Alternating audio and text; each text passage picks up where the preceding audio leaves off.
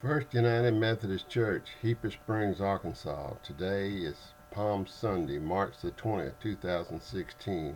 We have two readings today. Please stand for this morning's scripture reading. The scripture reading for today's message comes from the book of Luke, chapter 19, verses 28 through 40. After he had said this, he went on ahead, going up to Jerusalem. When he had come near Bethphage and Bethany, at the place called the Mount of Olives, he sent two of the disciples, saying, "Go into the village ahead of you, and as you enter it, you will find tied there a colt that has never been ridden. Untie it and bring it here. If anyone asks you, 'Why are you untying it?' just say this, 'The Lord needs it.'" So those who were sent departed and found it as he had told them. As they were untying the colt, its owners asked them, "Why are you untying the colt?" And they said, "The Lord needs it." Then they brought it to Jesus, and after throwing their cloaks on the colt, they set Jesus on it. And as he rode along, people kept spreading their cloaks on the road. As he was now approaching the path down from the Mount of Olives, the whole multitude of the disciples began to praise God joyfully with a loud voice for all the deeds and power that they had seen, saying, "Blessed is the King who comes in the name of the Lord, peace in heaven and glory in the highest heaven." Some of the Pharisees in the crowd said to him, "Teacher, order your disciples to stop." And he answered, "I tell you, if these were silent, the stones would shout out." The word of God for the people of God. God. Please stand as we read the Passion Sunday Scripture reading. It's a long reading, so if anyone feels like they need to sit down during the reading, please feel free to. And don't lock your knees so we don't have anybody fainting and passing out. When the hour came, he took his place at the table, and the apostles with him.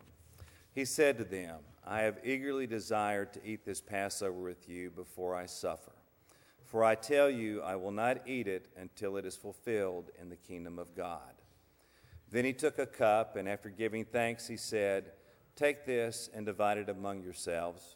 For I tell you that from now on I will not drink of the fruit of the vine until the kingdom of God comes." Then he took a loaf of bread, and when he had given thanks, he broke it and gave it to them, saying, "This is my body, which is given for you. Do this in remembrance of me." And he did the same with the cup after supper, saying, "This cup that is poured out for you is the new covenant in my blood. But see, the one who betrays me is with me, and his hand is on the table. For the Son of God is going as it has been determined, but woe to that one by whom he is betrayed." Then they began to ask one another which one of them it could be who would do this.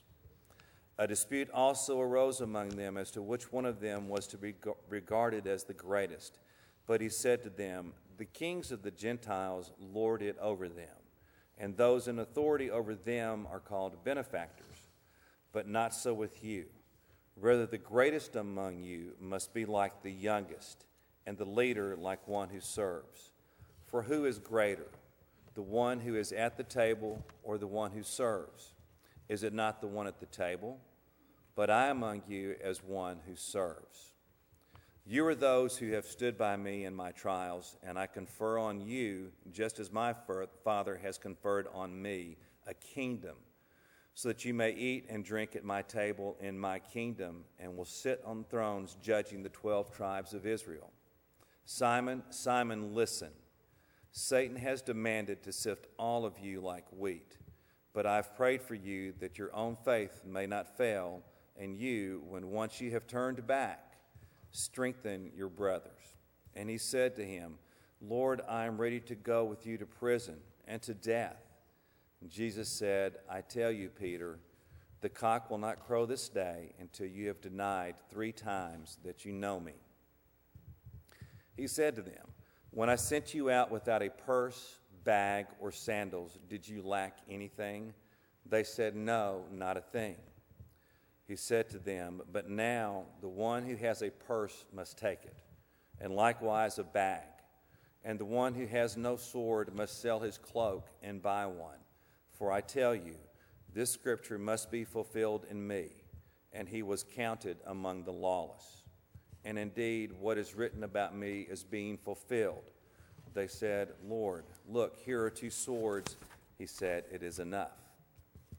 He came out and went, as was his custom, to the Mount of Olives, and the disciples followed him. When he reached the place, he said to them, pray that you may not come to the time of trial. Then he withdrew from them about a stone's throw and knelt down.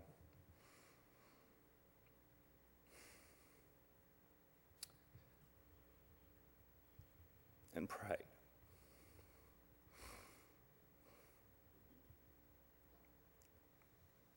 Father, if you are willing,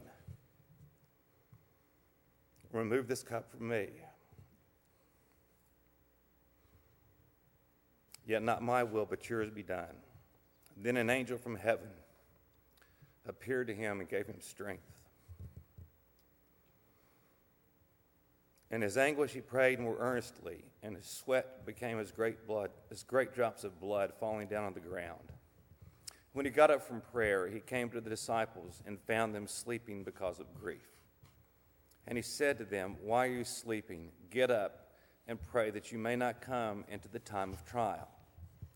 While he was still speaking, suddenly a crowd came, and the one called Judas, one of the 12, was leading them.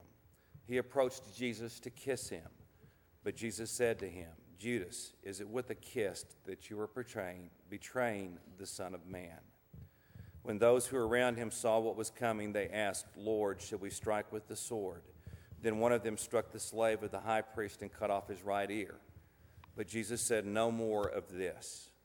And he touched his ear and healed it.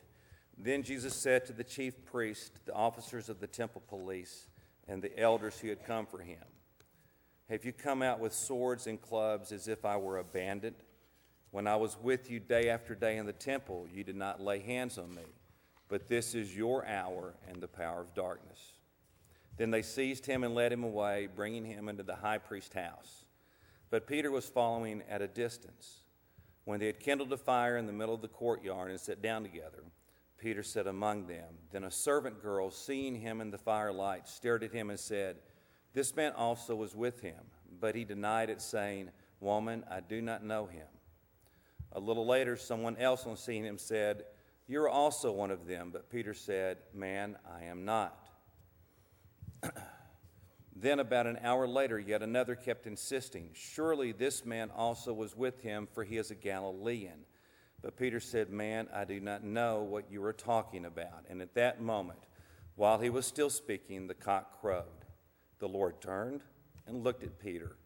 Then Peter remembered the word of the Lord, how he had said to him, before the cock crows today, you will deny me 3 times. And he went out and wept bitterly.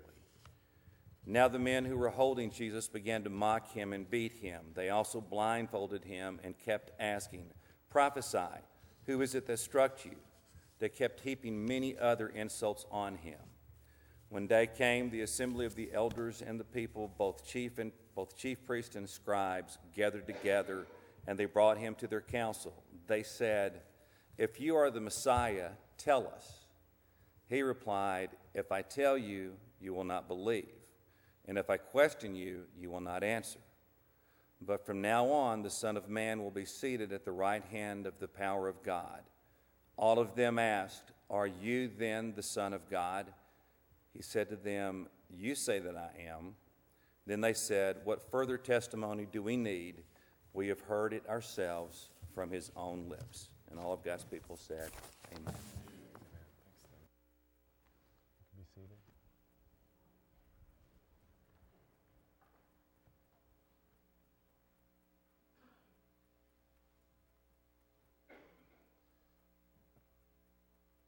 Whether you realize it or not, Dennis just took us all the way through Holy Week, so that's a lot of ground to cover. And we've got a lot of ground to cover too, so we want to get right to it. But we've got till 12:30 because we've got another hour because church council doesn't start for another hour. So we're okay. Don't worry about it. So we won't keep you that long. Well, let's go to the Lord in prayer and let's turn our hearts towards his word and what he would have us to hear today. Lord, may the words of my mouth and the meditations of our hearts be acceptable in your sight, O Lord, our rock and our Redeemer. Amen. Amen. Well, this sermon is entitled Represent. And we're continuing in that theme of re-Lent. So we've talked about repenting, we've talked about all these other re-words, but this one is re-present or represent. But before we dig into the scripture, this is a lot of text. We want to know a little bit about the author and what he's up to.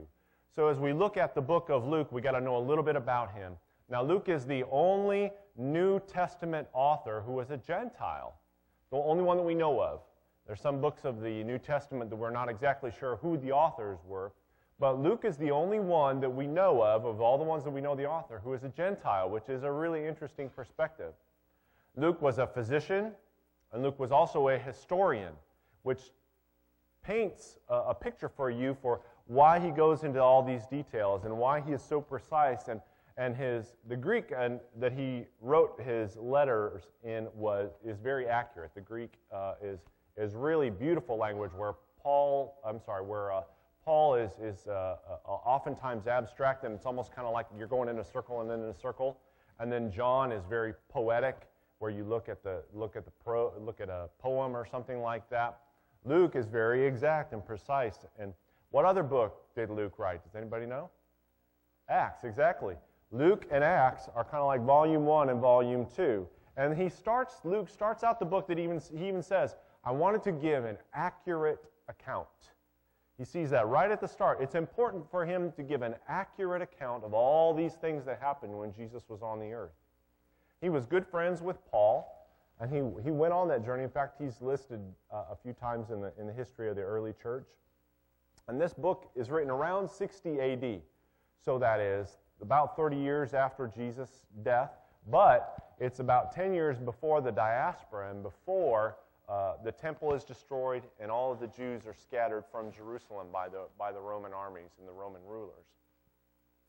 But the thing that's important to study and understand, too, about Luke is he consistently wants to present Jesus as fully human, but fully God. So you'll see him oftentimes refer Son of Man and the Son of God.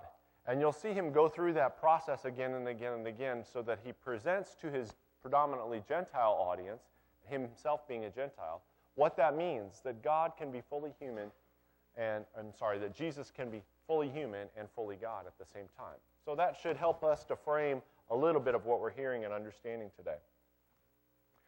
But as we walk through this, and as we even got to hear the chapter 19 recount of the triumphal entry, we see that Jesus was presented in various ways.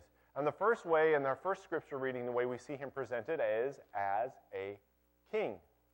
We see him presented as a king that even though he rode in on a colt, the people recognized. Now, if you note real closely what was in that scripture text, why were they out there? It wasn't because of the teachings of Jesus. It wasn't because of the fact that they thought he was the Messiah. It was because of the miracles he had performed. So the crowd formed and started laying out the palm branches and their coats or cloaks or their primary garment out there as a show of reverence, and that's what they would have done. But here he is on a colt, and the anthem was, where's his chariot? Where's his scepter? Where's his crown or his robe of silk and those things? And here he is on this lowly beast of burden, as some people would call it. But the people are shouting in excitement.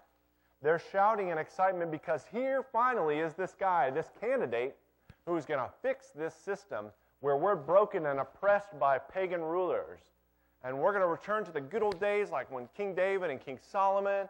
We're going to get back to the place where we were running the world and where we were back in control and not being oppressed like we are right now. So they have this kind of singular perspective of Jesus as a king. Now, a few things worth noting that are really quite interesting. Now, what do we normally say when we're at a Palm Sunday service? And it's that H word that you don't hear very often. Hosanna, Hosanna with the palm branches we wave those. Well, notice that's missing. That word is not in Luke's account at all. And if you look side by side at the 4 different gospel accounts of the triumphal entry, Luke's has some really interesting things. And sometimes if you're really not careful, you'll miss it. You'll walk right past it, and here's this beautiful little flower that's just popping up out of the soil. Well, here's one of those. Blessings on the King who comes in the name of the Lord. Peace in heaven and glory in the highest heaven. Now, what does Luke unpack in Luke chapter 2? The birth of Jesus, right? He tells the story. And what do the angels say when they proclaim Jesus' birth? Peace on earth, goodwill toward men. That's normally what we say, right? Peace on earth, goodwill toward men, whether that was exactly it or not, but that's what we say. Peace on earth. The angels who ushered in Jesus as a little human being, as God incarnate among us, say, peace on earth. Now, what do we hear? As the triumphal entry ushers Jesus into this transformation of Jesus the King, peace in heaven. And Luke uses these words to connect those 2 places. So not only is he this little baby born in a human body, just like you and I, peace on earth. He is beginning this journey to become the God of both heaven and earth, the one who is victorious over death. But that triumphal entry introduces him, and he says, peace in heaven and peace on earth, almost like 2 little bookends as we see Jesus being born and being ushered in as a king. Erchomenos is the Greek word that Luke uses. Say erchomenos. Erchomenos, yes. That means the chosen one. Luke uses that precisely, too, to say that this is the guy. He is the one. Erchomenos. And the full phrase from the Greek is eulogomenos, ho erchomenos, ho basileus. Blessed is the coming one, the king. Blessed is the coming one, the king. But there's another place where Luke also uses erchomenos. And if you look back to Luke chapter 7, you find this very dark moment for John the Baptist, where John is locked away in the prison, locked away under the rule of King Herod, and John knows he is awaiting his death. And John asks the question, are you the erchomenos? Are you the erchomenos? Are you the chosen one, the one we've been waiting for? And now the answer is given. Yes, Jesus is the chosen one. He is the chosen one, the coming one, the king, the erchomenos. And Luke stitches those 2 together. So Jesus is presented as a king. He is also presented as a rabbi or a teacher. That one's probably more familiar to us. We see that one throughout the gospel accounts in many ways. And here are these miracles that have been performed. All different types of ones. Blind people are healed. A man with a withered hand. We know of a widow. Luke gives the account of a widow whose son dies, and Jesus resuscitates him, brings him back to life. We see these miracles again and again and again. And the disciples walk through this process with him. And the disciples, some of the miracles have to do with the simple things of even feeding the hungry. That becomes important. Luke really likes the narratives that take place around the table, around a meal, because he uses that setting 9 different times throughout his gospel to show Jesus in an intimate setting. Other than a marriage relationship, that idea of sharing a meal in that culture was the most personal, close, and intimate thing you could do. And again, 9 different times Luke unpacks that and sets Jesus in that environment. But here, with all of this happening, there's still confusion remaining. The disciples still aren't getting it. The disciples are still missing it. The religious rulers have missed it again and again and again. And now it almost looks as if they're starting to understand. Here is this triumphal entry. Maybe they are getting it. Maybe they are able to put the pieces together. Well, Jesus is also then presented by Luke as a prophet. Jesus talks about that, and Dennis read for us from verse, I'm jumping ahead there, Luke 21. So you go back a chapter and look at what Jesus says in Luke 21, 5 through 28. He says, the time is coming when these things, the temple will be completely demolished.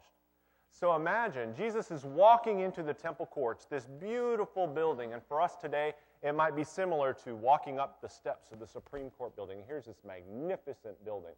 Now, with our architectural skills in the 21st century, maybe not so impressive, but if you can only imagine 1- and 2-story structures, and then here is this temple, this beautiful ornate temple being built, the hub of the culture, the hub of the society, the hub of Jerusalem right there. And they walk into that temple area, and Jesus says to them, this thing is going to be demolished, and not a stone is going to be left on top of another. What's going on?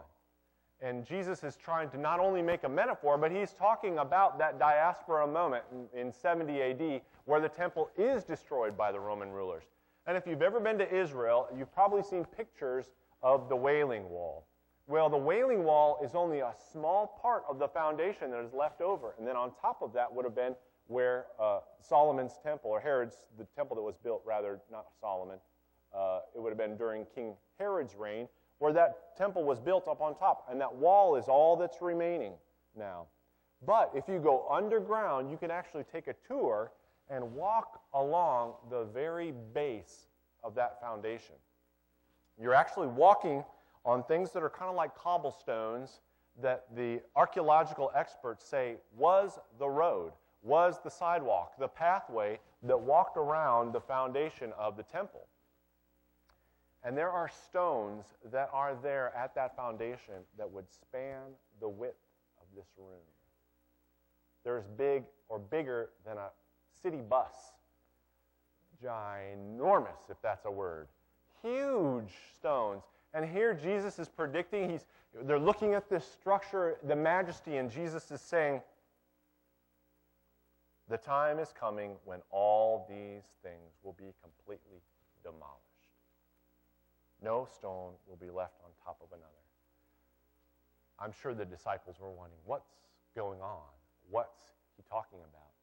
And now as we look back through history, we see that it was a physical and a metaphorical representation. Now here's the one I jumped to, Luke 22:15. Jesus says, I have been very eager to eat this Passover meal with you before my suffering begins. So here he's even pointing in that Passover process. He's partaking in the first communion. He's communing with his disciples and sharing the cup and breaking the bread with them and saying, but I'm eager to do this. Been looking forward to this before my suffering begins. And then he goes on, for the time has come for this prophecy about me to be fulfilled. Quote, he was counted among the rebels. Now Jesus here is quoting Isaiah 53:12. If you were to go through, and in fact I would encourage you today after church council, sit down with Isaiah 53. It's not 71 verses long, thank goodness. It's probably only, I think it's 13 or 14 verses long. But sit down with Isaiah 53 and a little piece of scratch paper and go through and make a little check mark for every prophecy that is listed there that Jesus fulfills through his death and his resurrection. It's a beautiful, beautiful chapter. It's probably one of my favorites out of the whole Old Testament. But here you see again and again the prophecies fulfilled of who Jesus was and the different beautiful images of the fact that he was going to die and restore the kingdom. Now, some folks, the skeptics, would say, yeah, but those Jews, those Christians went back and rewrote Isaiah because they wanted to make everything line up. Well, I hate to disappoint the skeptics, but there are copies of the scroll of Isaiah that archaeologists predate 200 years before Jesus was even born. So 200 years before Jesus was even on the planet, there's a scroll that has those words in it, those prophecies. So unless you can travel back in time 200 years, there's a pretty good chance that those prophecies were fulfilled in what Jesus did. So Jesus is presented as a prophet, intercessor. He's also presented as an intercessor. But he's done this by his own actions. Jesus is representing himself as an intercessor. And in Luke 22:31, he says, I have pleaded in prayer for you, Simon, that your faith should not fail. Do you know what Jesus is doing right now for you and I? He's interceding for us, that your faith may not fail. He's standing before the Father and saying, Father, forgive them. He's going through those same things as an intercessor that you would see him pray in the Garden of Gethsemane. And tonight we're going to unpack that, John chapter 17. And I didn't realize it. I apologize, church. Here's this beautiful stained glass up behind us. When you turn around to leave worship today, look at that stained glass of Jesus praying in the Garden of Gethsemane. There it is, right there. He's interceding on our behalf. So come tonight at 6 o'clock and hear what Jesus, the beautiful prayer of John 17. If you don't get to come to worship tonight, sit down and read John 17 and just see that Jesus pour his heart out in prayer as an intercessor. He goes on in Luke 22:42, Father, if you are willing, please take this cup of suffering from me. Yet I want your will to be done and not mine. How many times have we prayed that? We pray that every Sunday. Every Sunday. Thy kingdom come, what? Thy will be done. Exactly. Yeah. Thy kingdom come, thy will be done. Those are Jesus' words now as he is in the Garden of Gethsemane, trying to keep his disciples awake, trying to get them to look past the suffering and the grief that they might be wondering about. Yet I want your will to be done, not mine, even though Jesus knew what was coming. Jesus is also represented as a criminal. But it's interesting who represents him as a criminal. Towards the end of the chapter 22, we see him represented as a criminal by, you'd think it would be by Pilate or by King Herod. Jesus goes before Pilate, and what does Pilate say? I find nothing wrong with this man. I find no fault in him. So Pilate ships him off to King Herod, the pagan king, who's probably having an orgy or a drunken party or something over at his castle, like he did all the time. And all they did with Jesus was beat him and mock him and make fun of him. I say all. But he didn't call him a criminal and said, I don't know what to do with this guy. Send him back to Pilate. Those two pagan kings didn't call Jesus a criminal. Who did? The crowd and the Jews, the religious leaders. They were the ones who, just a few days ago, had said, Erchomenos, you are the chosen one. Blessings on the chosen one, the coming king. And now they're calling him a criminal.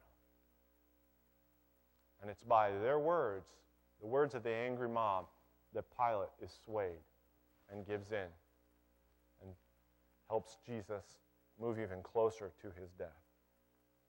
So we see this triumph, this triumphal entry that we celebrated with the kids this morning. That was really fun. We should do that more often. We got to come up with some more excuses to walk around church and praise the Lord like that. But we move from that triumph and that celebration and that hope to tragedy, to Good Friday, to this longing and this absence and this tearing apart that's hard to understand. So look back through Luke 22. Now we're going to look in the mirror. We've looked at what Luke has to say. We've looked at what the Lord has to say through the gospel account. But now look in the mirror. And according to our testimony, yours and mine, who is this Jesus? How is he presented today? By how we live our lives and by what we do. And why should the rest of the world even care about him? Do we present Jesus as this empty ritual as we began the chapter 22, with Jesus around the table, sharing the first communion with his disciples? Do we share Jesus with this empty ritual, or do we represent Jesus as this empty ritual that we don't even understand? Or do we really know that this is the most close and the most intimate moment that we get to have with our Lord? That Jesus says, do this in remembrance of me, and we call it communion. Communion. That there is a closeness and a transformation that can happen in that moment that is available to all. It is a means of grace that whether you're a part of our church or not, you are welcome at this table because God loves you and he's made a way for you. But if we aren't careful, we turn it into an empty ritual and we represent Jesus as something that he is not. Or what about those disciples that fell asleep in the Garden of Gethsemane? Are we allowing ourselves to carry our griefs and our sorrows and to become fatigued, worn out, exhausted by those things that we continue to carry when Jesus is saying, put them at the feet of the cross. Come follow me. Lay your burdens down. All those phrases that we can remember. Galatians 5:1 says that it's for freedom that Christ set us free. Then why are we walking around with the guilt and the condemnation and the burden that is wearing us out? How are we representing Jesus? Or are we angrily attacking others in the same way that Peter wielded that sword in the Garden of Gethsemane? Are we angrily attacking others, ready to defend ourselves and our own interests? Forgetting that our real calling is to be agents of grace and peace. Brothers and sisters, there are enough swords in this world. There are enough deep wounds. There are already enough scars. We don't need to add to it. Let's be agents of grace and peace, because if we're constantly wielding that sword, how are we presenting Jesus to the world? Or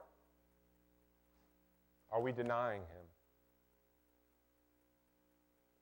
I cannot imagine when it says, the text today said, Peter wept bitterly. I cannot imagine what Peter was feeling when he made eye contact with Jesus after denying him the third time. Standing around that fire 3 times saying, I don't know him, to the point of lying repeatedly that is not the Jesus who I have devoted the last 3 years of my life to. Man, is that me? Is that who I am when Jesus is represented to the world? Do I say, I don't know him? Not me. I have to ask that question. So why observe Holy Week? Why go through this whole process? There are a lot of churches that won't do it. In fact, there's probably some of you that are kind of, I wish we didn't have to do church 3 or 4 or 5 times this week. Why observe Holy Week? Why is this important? How do we represent Jesus? It's not just showing up here on Thursday and Friday and then again on Sunday. Although I hope you do. There's more to it than that. How are you representing Jesus throughout this Holy Week? And why celebrate Easter? Why does Easter matter? Does it matter because that's what Mom and Dad always did? They always took me to church on Easter Sunday. Or does it matter because that's what the culture says is important? That's what you do on Easter. You go to church and you hunt for Easter eggs and you eat too much chocolate. That's what we do. But why? Why Easter? How do you express to others that Easter matters? And how do you represent Jesus for who he truly is when the resurrection story is told? Now, I could try to finish that and answer those questions in my own words, but I'm going to let Paul do it. I'm going to let Paul do it from Philippians 3, 7 through 11. It's one of my favorite chunks of Scripture right here. So Paul starts out the 3rd chapter of Philippians, and he goes through and says, here's all the good stuff that I've done. I have been an A+ Jew, and I've done all these things, and I've followed the law, and I've done all these great things. But here's where he turns the corner and says, I now consider all of that worthless because of what Jesus Christ has done. Yes, everything else is worthless when compared with the infinite value of knowing Jesus Christ as my Lord. And then jumping ahead to verse 10. I want to know Christ and experience the mighty power that raised him from the dead. Don't we all want that? Amen. But listen to this. I want to suffer with him, sharing in his death, so that, one way or another, I will experience the resurrection of the dead. Those are connected, brothers and sisters. You can't have one without the other. I want to suffer with him, sharing in his death, so that I may experience the full resurrection of the dead. That same resurrection that Jesus went through. So that you can't get to Easter without Good Friday, without Maundy, Thursday. And so Jesus asks us to walk with him this week. Walk with him. Find a way to make this week different than all the other weeks. And whether that's lived out in the life of your relationship at home or with your neighbors, whatever that looks like, find a way to make Holy Week, and walk with Jesus through that time of suffering. Understand and know, just like Paul, that I may know him and the power of his resurrection, but that I also may know his suffering so that I can fully understand what it means when we celebrate Easter. Jesus' final words here for us today. These aren't his final words. These are our final words today from Jesus. He said this to his disciples, "You have stayed with me in my time of trial. And just as my Father has granted me a kingdom, I now grant you the right to eat and drink at my table in my kingdom." Amen? So we can walk together this week. Let's not skip to Easter, but let's walk and make sure that we are representing this Jesus for who he truly is, so that the world can understand what Easter is all about.